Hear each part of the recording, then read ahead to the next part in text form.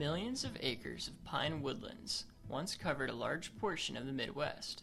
However, due to human management practices, the woodlands gave way to dense forests with thick ground cover made of leaves, leading to habitat loss for many species of birds.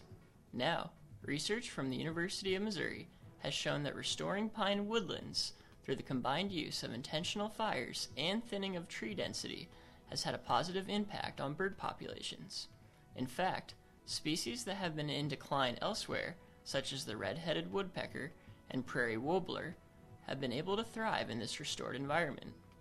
Fisheries and wildlife professor Frank Thompson surveyed 16 bird species throughout woodlands in Missouri, Arkansas, and Oklahoma.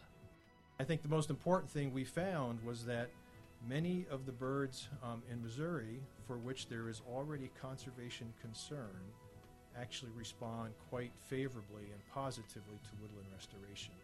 Thompson added that restoring pine woodlands creates widely spaced trees for canopy nesting birds, as well as grasses and shrubs for ground and shrub nesting birds. Birds are important parts of communities and play many different ecological roles. Birds are predators of insects, they're dispersers of seeds, they pollinate plants. So they do all these different roles in ecosystems. I'm Brian Consiglio with the Mizzou Spotlight on Science.